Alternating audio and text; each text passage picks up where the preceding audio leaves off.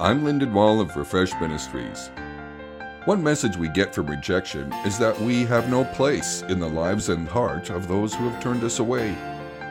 This could result in us concluding that there's no place for us in the world, or that we are not a person of value. God helps us with this challenge by giving us abilities that give us a place in the world. Our abilities give unique contributions of value to the lives and work of others. The Old Testament story of Joseph chronicles how he was sold into slavery by his brothers.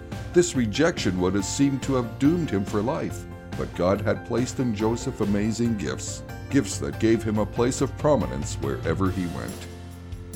Have you received messages that you don't have a place in the world? Take a look at the abilities God has placed in you. You will find that God has given you a gift to help you deal with the pain of your rejection.